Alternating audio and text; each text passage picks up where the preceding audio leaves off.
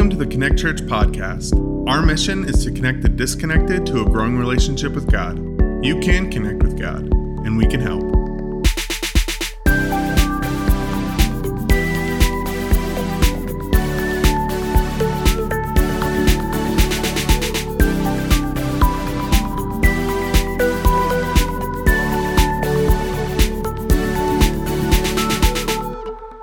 Hey, good morning, everyone. It's good to see you. Happy Palm Sunday.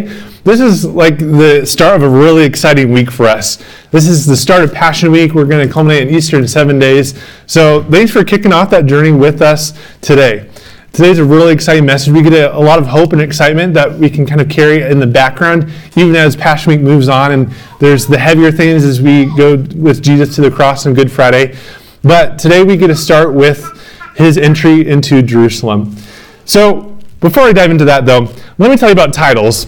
We as humans love titles, right? Because when we have a title, we get to have, maybe some status. There's nothing like a good one to, boost your confidence. You know where you stand with other people. It's also a really good party trick. When you're at a party and someone asks you, what do you do? And you give them a really good title, they're like, I know exactly what you do. You might be an entrepreneur, but if you say, I'm a CEO of a small company, it sounds a lot more exciting. The title carries a lot of weight to it, and we get to throw them around and, maybe have more responsibility under it than others. Sometimes, though, titles don't even fully encompass all of the responsibility that goes with it. For a lot of you moms, a stay-at-home mom title might not sound like a lot, but you know that there's so much more effort and work and emotion behind it than just that title. Titles have a lot of weight to it. And for me, when I was first starting my real deal job as an adult in college, I was a student still, I was so excited to finally get an official title. Throughout high school, I really just mowed lawns for neighbors and didn't do a ton. So freshman year at Ozark Christian College, I got a job in the admissions department. And I was so stoked. I'm like, this is a real deal office job. But my title, the first one they gave me was student ambassador. And there's really nothing hot or special about that at all. It's pretty lame. It's like just vague enough so they can give you any work that you need to do. You're kind of just the backfill, but also specific enough for tax purposes that fit the bill. So that's what I had for the first little while, student ambassador. It's not really anything that gets you up out of bed every morning, but that's what I had. It was good. I did the work and all those things. But then a little while later, after we're doing that job, I had an opportunity to step into a new role. The campus visit coordinator was moving on to something else, and they invited me to kind of step into that role. And so I got trained. She showed me all the ropes, did all the things, and I finally got to that role. But do you know what they did? They shortchanged me. Instead of campus visit coordinator, they saw, you're a student still, and you're also part-time, so we're going to make you the assistant campus visit coordinator, and we'll make your boss the campus visit coordinator, even though you're going to do most of the work. And it was one of those moments where I felt that instead of assistant regional manager, it was like assistant to the regional manager. It was really what I felt. But as time went on, I finally put some weight into my work, and I made, I think, a lot of responsibilities happen. It was good. After a few months, they realized, we should take that assistant part off. And so the day when I was at my desk behind my computer and they brought out on the slip of paper to put in my little plaque thing, Alex Steele, campus visit coordinator, I was like, yes, this is the title I've been waiting for. It's not student ambassador. This is like the top student title you could get as a student worker. And it was exciting. The weight behind it, of like the influence, I could tell my friends and family, I am the campus visit coordinator. Titles are really exciting. They get us jazzed up about things, and they do have a lot of weight. But we also know that Jesus has a ton of titles himself. We have things like the Son of God, the Lamb, the Prince of Peace. We also have the Messiah. Do you know what that title means or what it entails? It has quite a bit of weight behind it. To call someone the Messiah is a pretty big deal. What does the Messiah do? What does the Messiah look like? We know. Well, in the Hebrew context, the Messiah is pretty important. In their eyes, they saw the Messiah as the one who is going to save them, liberate them, and bring them back as a people. This Messiah was going to be a descendant of David, and they were going to unite all 12 tribes of Israel and establish a universal world peace, that everything would be right and that Israel would be back right with God, and they would be leading the nations to God. That was their vision of a Messiah. A lot of political weight, a lot of social weight and religious weight. That was their hope. If you're new with us, we've been going through this series called Epic, looking at the meta-narrative of Scripture. We've been hopping through all kinds of different texts. Most recently, Chris preached last week on Ezekiel and looking at Israel in exile. And Israel really, they did a lot of crazy bad stuff, and that got them kicked out, partly because God was trying to get their attention through the prophets. He was telling them, listen, I need you guys to repent. I need you to change your ways and come back to me. But they didn't, and so they were sent into exile. But we also learned that God promised to them, I will restore you to your land. I will bring you back. And he did that. He did bring them back. But Israel in that restored state wasn't quite to the former glory as it once was.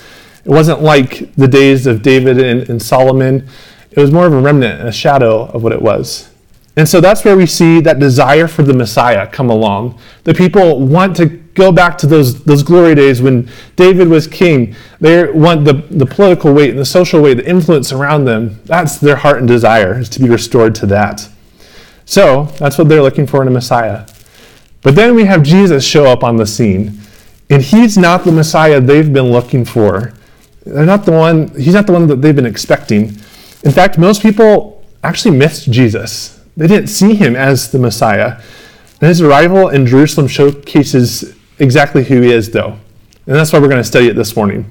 Before we dive into the text, I want to pray over this, because I want us to all be united and invite the Holy Spirit to help us see Jesus as the Messiah. It's more than just a promise. He actually lived it. He fulfilled it. And he is the real deal. So, will you pray with me? God, thank you for this text that we're about to read, and just as it culminates into leading us through Passion Week this week, maybe see Jesus as the Messiah this morning in his entry into Jerusalem and all that comes with that. Open up our eyes to see why we can trust in Jesus, why he leads the way to saving us from our sins and reuniting us back to you. It's in your Son's name we pray. Amen. All right. Open up your Bibles to Matthew chapter 21. Jesus has been making his way to Jerusalem throughout some of the chapters before. So just right before in chapter 20, he is doing some things. He teaches a little bit. He healed some blind men in Jericho. And then he's also made a third prediction about his death. And then he's finally making his way with a crowd behind him from Galilee. They've been kind of going with him and cheering him on and announcing to people who he is. So he's really mission focused at this point. He knows what's coming. And so we arrive on the scene in Matthew 21 when Jesus is going through a Jerusalem suburb. This is what it says, starting in verse 1 of chapter 21. As they approached Jerusalem and came to Bethphage on the Mount of Olives, Jesus sent 2 disciples, saying to them, "Go to the village ahead of you, and at once you will find a donkey tied there with her colt by her. Untie them and bring them to me. If anyone says anything to you, say that the Lord needs them, and he will send them right away." This took place to fulfill what was spoken through the prophet. "Say to daughter Zion, see your king comes to you, gentle and riding on a donkey, and on a colt the foal of a donkey." The disciples went and did as Jesus had instructed them. They brought the donkey and the colt and placed their cloaks on them for Jesus to sit on. A very large crowd spread their cloaks on the road, while others cut branches from the trees and spread them on the road. The crowds that went ahead of him and those that followed shouted, "Hosanna to the Son of David! Blessed is he who comes in the name of the Lord. Hosanna in the highest heaven." When Jesus entered Jerusalem, the whole city was stirred and asked, "Who is this?" The crowds answered, "This is Jesus, the prophet from Nazareth in Galilee." What an entrance Jesus has made. There's a lot going on there, and we're going to have to unpack it. The commotion that you can feel is like palpable in the text. There is chaos brewing now that Jesus has entered into Jerusalem. We need to unpack this a lot. So we're going to return to the very beginning of the text and kind of work our way through it and investigate different pieces that show both why Jesus is the Messiah and why coming into Jerusalem is such a big deal. So Jesus asked 2 of his disciples to go into the village of Bethphage, right outside of Jerusalem, to go get a donkey and her colt. It's not unusual to get both. It makes a lot of sense, actually. If you're in the store with your mom and you lose your mom in the toy aisle, you're wandering, looking at things, and then you finally get reunited with your mom, you're a lot more comfortable. That moment of being alone was kind of exciting because you're looking at the toys, but then you realize you're all alone, and so you need your mom with you. Same thing with a colt. This colt has never been ridden before, and so that's why the mother goes with them, and so the disciples are going to go get both, and so they can walk calmly down and through Jerusalem. And then I always wonder this, like the disciples, I don't know how they go get it. Like Jesus tells them to go find the donkey and the colt, and I'm not really sure, like you just go look around in people's yards and see. I imagine this in the modern day, if you're like sipping your coffee in the morning, you look out the window and you got a bunch of guys like pulling out your SUV in the driveway, like kicking the tires and like pulling the door handle, looking in the window, and you go out there and like, what are you doing? And you're like, we need this for Jesus. And you're like, right. I don't know about that. So I imagine with the donkey, this donkey represents probably transportation or a way to get money for whoever's getting it. So it definitely takes the work of the Holy Spirit going in front of them. For someone, probably let them take two animals with them. So I don't know if I could do such thing, but I'm glad that the Holy Spirit went before him and did it. So they have the two animals and grabbing them. And what's so interesting is that this actually fulfills something that was said way before. If you notice in verses 4 and 5, there's this kind of prophetic note there where it says, "This took place to fulfill what was spoken through the prophet. Say to daughter Zion, see your king comes to you, gentle and riding on a donkey, and on a colt, the foal of a donkey." So is this all like planned out?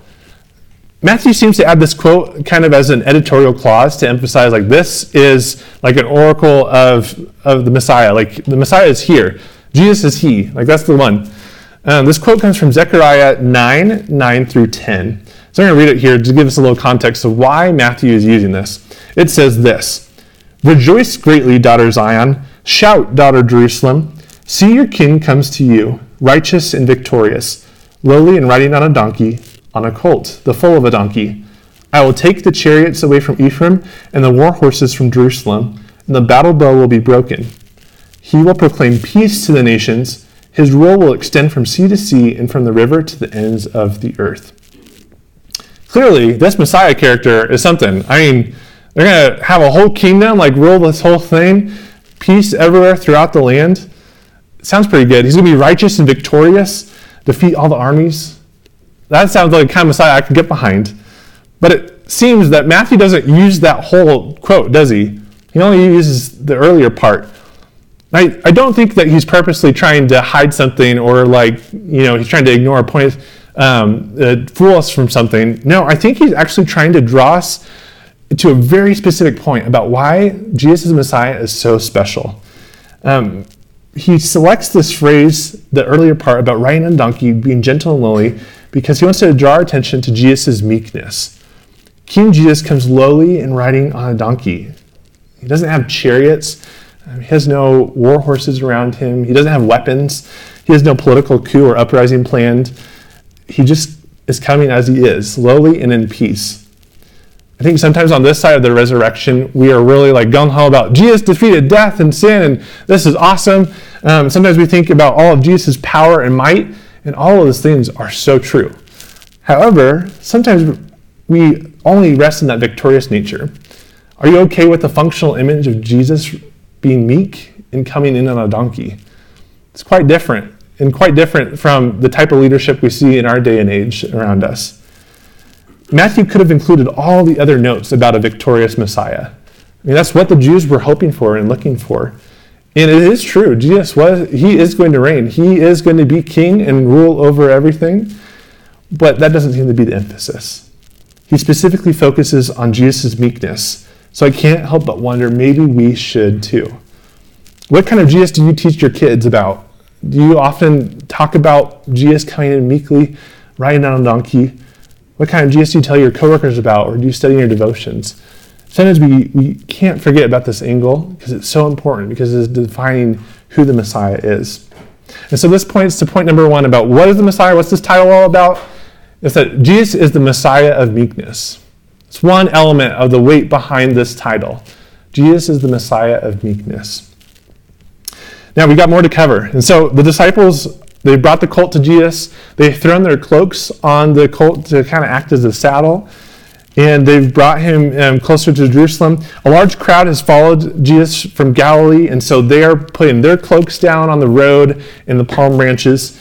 And so as he enters Jerusalem, they're going to keep proclaiming his name and announce who he is. Now, Jesus riding on a colt on a path with all kinds of stuff before him is definitely a statement. You can't just do all this and not have some intention behind it. And so the crowds going in are proclaiming in verse 9, like, Hosanna, this is the Son of David. This is causing a stir. We often think with this, it's kind of a misnomer in the story that all the people in Jerusalem are coming out and cheering with them. But it's really the crowd from Galilee that's leading this charge. The people in Jerusalem are kind of confused. They're a little freaked out. Hosanna is the Greek form of the Hebrew word Hoshna, and it means like, please save us. Likely the crowd is not exactly saying this specifically, please save us, but it's kind of like when we say hallelujah, it's kind of a term of praise, an endearment to praise. And so they're kind of using it like that. They're really praising, this is the Son of David, he's here. And this is not without precedent though either. Matthew chapter 20, right before, actually there's someone who called Jesus the Son of David earlier, and that was the two blind men who got healed in Jericho. They said, have mercy on us, Son of David. And Jesus touched their eyes and they were healed. In our day and age, titles, again, they have weight and meaning, but there are some titles that you really don't have to have the specific name attached to know what it means or who it is. When I say the president, you know exactly who I'm talking about, the weight behind that role and all the things there. Or if I said the Pope, you know exactly who that is, the weight behind that role, the influence. And so when the crowd is saying the Son of David, everyone knows exactly who that is. That is the Messiah. That is the one who has been talked about earlier in the texts and the prophets. So the Son of David, everyone knows what is going on. This is a big claim that the crowds who are cheering Jesus as he walks in are saying. But notice, Jesus doesn't stop them.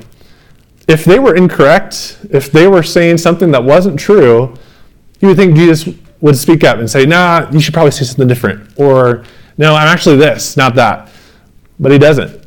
He quietly continues to ride on the donkey as they do that. And the thing is, Jerusalem does not like this one bit. The text says the whole city was stirred. Stirred, might seem like pretty simple, but think stirred is like alarmed. Like this is like emergency, like this is a level 1 crisis, like something crazy is happening. We got to pay attention to this. Matthew doesn't say much more than that, but we can use some historical context clues to kind of understand the weight of why this is a big deal to be stirred, the whole city. Jerusalem already had a Jewish king of sorts with Herod, and so Herod had a lot of influence. He built the temple, and we've got all kinds of like political and social and religious weight behind him. So for rumors to be spreading that a new Jewish king was coming in, that's an issue. That word is going to spread real quickly. But it gets worse because also Jerusalem is ruled by the Romans. There's tight Roman control on the whole region. The region has had histories of unrest and chaos, and the Jews have had uprisings. It's just kind of a mess. And so when the Romans hear that there's someone that people are claiming is king coming in, they're also going to freak out. This word is spreading quickly, and the whole city is kind of turning into chaos. It is getting stirred. They are alarmed. This is not normal. This doesn't happen every day. So when the people in Jerusalem ask the crowd from Galilee, who is this? The crowd coming in responds by saying, this is Jesus the prophet from Nazareth in Galilee. Even still, the response is not quelling the crowd, the chaos and commotion. And so while Jesus is coming in meekly, and while his priority is the cross, he's headed straight there, we also can't deny that what we see about people proclaiming him as the Son of David, as the coming king, and the influence that has socially and politically in Jerusalem, we need to see that as the Messiah, number 2, Jesus is the Messiah of a new kingdom. He is hearkening that in. He is initiating God's kingdom here on earth. That's something we can't deny. After entering Jerusalem in a fashion that only Jesus could, we see him move to the temple. And so the story picks up in verse 12. Matthew 21:12, here we go, says this. Jesus entered the temple courts and drove out all who were buying and selling there. He overturned the tables of the money changers and the benches of those selling doves. It is written, he said to them, my house will be called a house of prayer, but you are making it a den of robbers. The blind and the lame came to him at the temple, and he healed them. But when the chief priests and the teachers of the law saw the wonderful things he did, and the children shouting in the temple courts, Hosanna to the Son of David, they were indignant. Do you hear what these children are saying? They asked him. Yes, replied Jesus. Have you never read? from the lips of children and infants, you, Lord, have called forth your praise. And he left them and went out to the city of Bethany, where he spent the night. Now this seems like a very dramatic turn of events, doesn't it? You have Jesus peacefully riding on a donkey with all kinds of crowds around him, and then something just ticks, and he goes off in the temple and doing all these things and do healings. Like, what happened? How did we get there? I think we often need to think through this and think through the different elements of why Jesus feels the way he does. We often get hung up on maybe that phrase, a den of robbers, when Jesus talks about that. And I think in our contemporary understanding, I don't think it's completely incorrect. I think there's a lot of underhand deals going on, unfairness, things like that. We're definitely happening in the temple. But I think in sometimes our contemporary understanding as maybe Denverites, and we're constantly looking for inequalities and things like that, we get hooked on that's why Jesus is upset. And certainly that is an element. But that's not the primary reason why Jesus is so upset and why he's making a big to-do about getting these vendors out of the temple. You see, Jesus includes a line from Jeremiah 7:11, where Jeremiah speaks for the Lord against the people who have done detestable things and then come back into his house. It seems that Jesus is more upset about the where that these things are happening than the how. And what's happened is that in these days, the temple has been this grand thing. Herod built this beautiful temple, and it was a big deal. A later rabbi once said, it used to be said, he who has not seen the temple of Herod has not seen a beautiful building. This place was the center of Jewish culture. They were so proud of it. It had so much nationalism wrapped up into it. They saw it both politically and socially as so critical to their identity, in addition to their religious identity. So there was so much happening here in Jewish culture, like things and ideas being shared, but also it became a marketplace of all kinds of things. But what happened then was that rather than a place of prayer and connecting with God, it became that marketplace. And it lost its identity. People weren't maybe going there for the purpose of connecting with God, but for other reasons. And so what Jesus saw is that this whole mess was preventing people from connecting with his Father. So how did this happen? How did the Jews get to this point? Well, I think it's probably easier and slipperier slope than we might think. I think it can happen even in our very own church context, where we get distracted from what this atmosphere and place is supposed to be. I don't think we're too unfamiliar with that. It could become a social hour pretty quickly, where we were comparing about these moms are cooler than those moms, or we got to do this on the weekend, or maybe I got this new promotion at work, or we're cool. Like, this is kind of our spot to hang out. We don't like people from the outside. Like, it can quickly become a club. It can quickly become a social hour. And that quickly then detracts from what our space is supposed to be, and that's a place to connect with God. It's a place for people to come and worship and be together and to pray. And that's kind of what had happened to the temple. It detracted from the opportunity to be in relationship with God and focus more on relationship with other people and put that as a priority. Relationship with the money and with social status and ideas. So I think this point proves to us that another thing the Messiah does is that Jesus is the Messiah for connecting with God. Jesus is the Messiah for connecting with God. He ultimately came so that we could be reunited with the Lord. And so that's why he's clearing the temple. He's trying to make space and say, no, this is all getting in the way. It's not only that, but also you're cheating people and doing underhanded deals and all kinds of things. This is all getting in our way of our relationship with God. We've got to get it all out. Jesus is the Messiah for connecting with God. Now, the commotion of the temple led to more. I'm sure the religious leaders were not super pleased about Jesus doing his thing in there. But then they also get upset as he starts healing the blind and the lame that come to him. The children are even saying, Hosanna to the Son of David. I mean, what a sight this must have been as everyone was doing their thing. It probably was pure chaos to the religious leaders. In fact, I imagine them, the religious leaders are like, oh my goodness, but the children, you got to protect the children. The kind of the same attitude when we or our kids come home with something from school or dance team or sports practice, and they're like, I didn't want them to know that or didn't want them to learn that. I imagine the Pharisees are feeling that exact same thing. But the children, how dare you, Jesus? The thing is, though, the children are not wrong.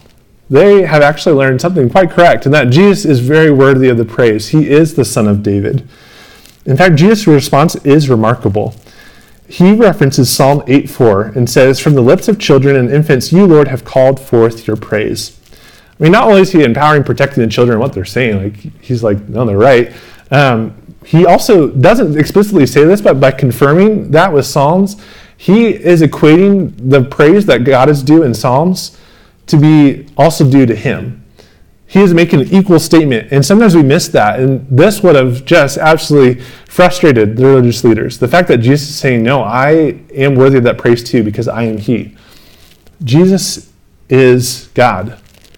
And so I think what this tells us about the Messiah, number 4, Jesus is the Messiah worthy of praise. He is the Lord. He is the King. The fact that children can declare it too, that's pretty cool. Jesus is worthy of it all. The rest of the text heads in the direction that we are often familiar with this time of year, and we're going to look at this week in community groups, is the Passion Week texts.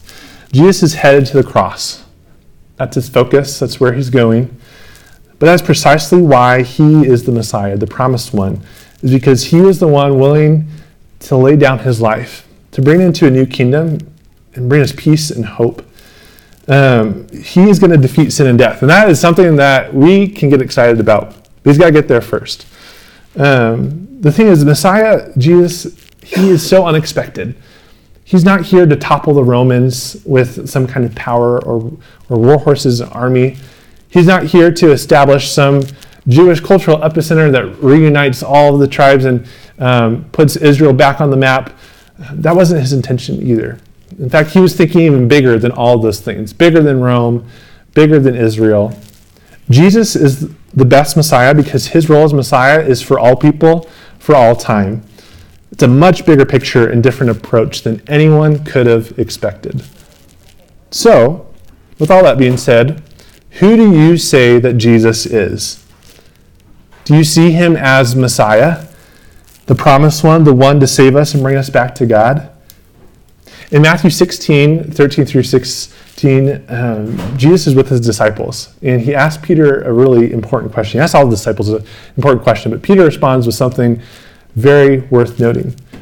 The text says this in Matthew 16, "When Jesus came to the region of Caesarea Philippi, he asked his disciples, 'What do you people say the Son of Man is?' They replied, 'Some say John the Baptist, others say Elijah, and still others, Jeremiah or one of the prophets.' 'But what about you?' he asked. 'Who do you say I am?' Simon Peter answered, 'You are the Messiah, the Son of the living God.'" Do you claim Jesus? Do you see who he is? Those with him and around him, they were able to catch on. And now us today, we have his word, we have history to look back on. So can you see these things pointing to who Jesus is, that he is the Messiah? Ephesians chapter 2, 1 through 10, I think testifies to the whole picture, the whole story of why Jesus is here. I'm going to read chapter 2, verse 1 through 10 here. "As for you, you were dead in your transgressions and sins, in which you used to live when you followed the ways of this world and of the ruler of the kingdom of the air, the spirit who is now at work in those who are disobedient. And all of us who lived among them at one time, gratifying the cravings of our flesh and following its desires and thoughts. Like the rest, we were by nature deserving of wrath. But because of his great love for us, God, who is rich in mercy, made us alive with Christ, even when we were dead in transgressions. It is by grace you have been saved. And God raises us up with Christ and seated us with him in the heavenly realms in Christ Jesus, in order that in the coming ages he might show the incomparable riches of his grace, expressed in his kindness to us in Christ Jesus. For it is by grace you have been saved through faith, and this is not from yourselves, it is the gift of God, not by works so that no one can boast, for we are God's handiwork, created in Christ Jesus to do good works, which God prepared in advance for us to do." Jesus the Messiah is so much more than a title. It's not something that he's aspired to. It's not something that he's worked hard to get. No, he has earned it because he is the Son of God. He came and saved us from our sins and offers us new life and grace. That we get to, I just love this part of the text where it says that we get to be offered the incomparable riches of his grace expressed in his kindness to us in Christ Jesus. That is our Messiah. He offers that to us. So, like I said, Jesus the Messiah is so much more than a title. This is what Jesus the Messiah is for. Jesus the Messiah only has one mission: to save people from sin and reunite them with God. If you've never heard about Jesus in this way before, or maybe never even heard of him, period, I think if you're feeling it's time to follow Jesus, I would love to talk to you. Jesus the Messiah is the big deal. I mean, this whole process of entering Jerusalem, I think, is pure proof of what he's here to do. For those of you who have been following Jesus for a while, again, who do you say that Jesus is? Do you see him as the Messiah? You see directly in the text that the people from Galilee who were following him as disciples and people who were championing him, they walked with him all the way to Jerusalem and started praising him as they entered in. So are you telling people about who Jesus is? Are you championing Jesus outside of your walls? I think for us, maybe as Denverites, we're really good about being driven and being independent. We also kind of like our private lives and all those things and our social images. But do you have the audacity to go outside of your walls and proclaim who Jesus is, that he is the Messiah? I think if his people were able to do that, if even children were able to proclaim that Jesus is the Son of David and he's here, then we better go do that too.